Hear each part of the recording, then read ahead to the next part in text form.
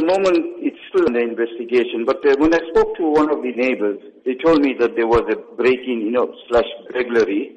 And when these guys got in, and then later on, when they discovered that the lady never put her lights on, then the neighbor got suspicious. And then when he inquired, then I think her ex-husband came over, and then that's when they discovered that this lady was actually dead. They gagged her mouth, and then they tied her hands at the back. The law enforcement was there together with the other departments. But this is what SOR 5 stands for, because it's still under investigation. There are reports that the woman was attacked by people known to her. Do you have any information on this? Not at this stage. Maybe later on, as the investigation goes on. And what's been the community reaction to this? Any murder that is unnatural way, especially there's a robbery or there's hijacking or theft of motor vehicle, somebody lose their life, it's going to create an uproar, or it's going to create unpleasantness amongst the community, and especially when when there's a burglary or house breaking, and when it turns into murder that somebody is there.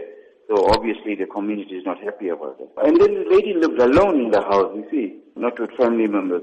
Looking at that, in terms of security for the elderly, it's a huge cause for concern. What measures should the elderly and their family take to avoid these kind of incidents? We make this appeal via our meetings at our sub-forums, through the media and through other gatherings, that, we so much enhancing the establishment of street committees where we profile the area, like the residents, we know who's living there, whether they are alone, especially the senior citizens, or if there's, whatever needs to be profiled, then it gives us an idea of, in terms of to overwatch those houses or something, to keep more vigilance on them because somebody is alone in the house.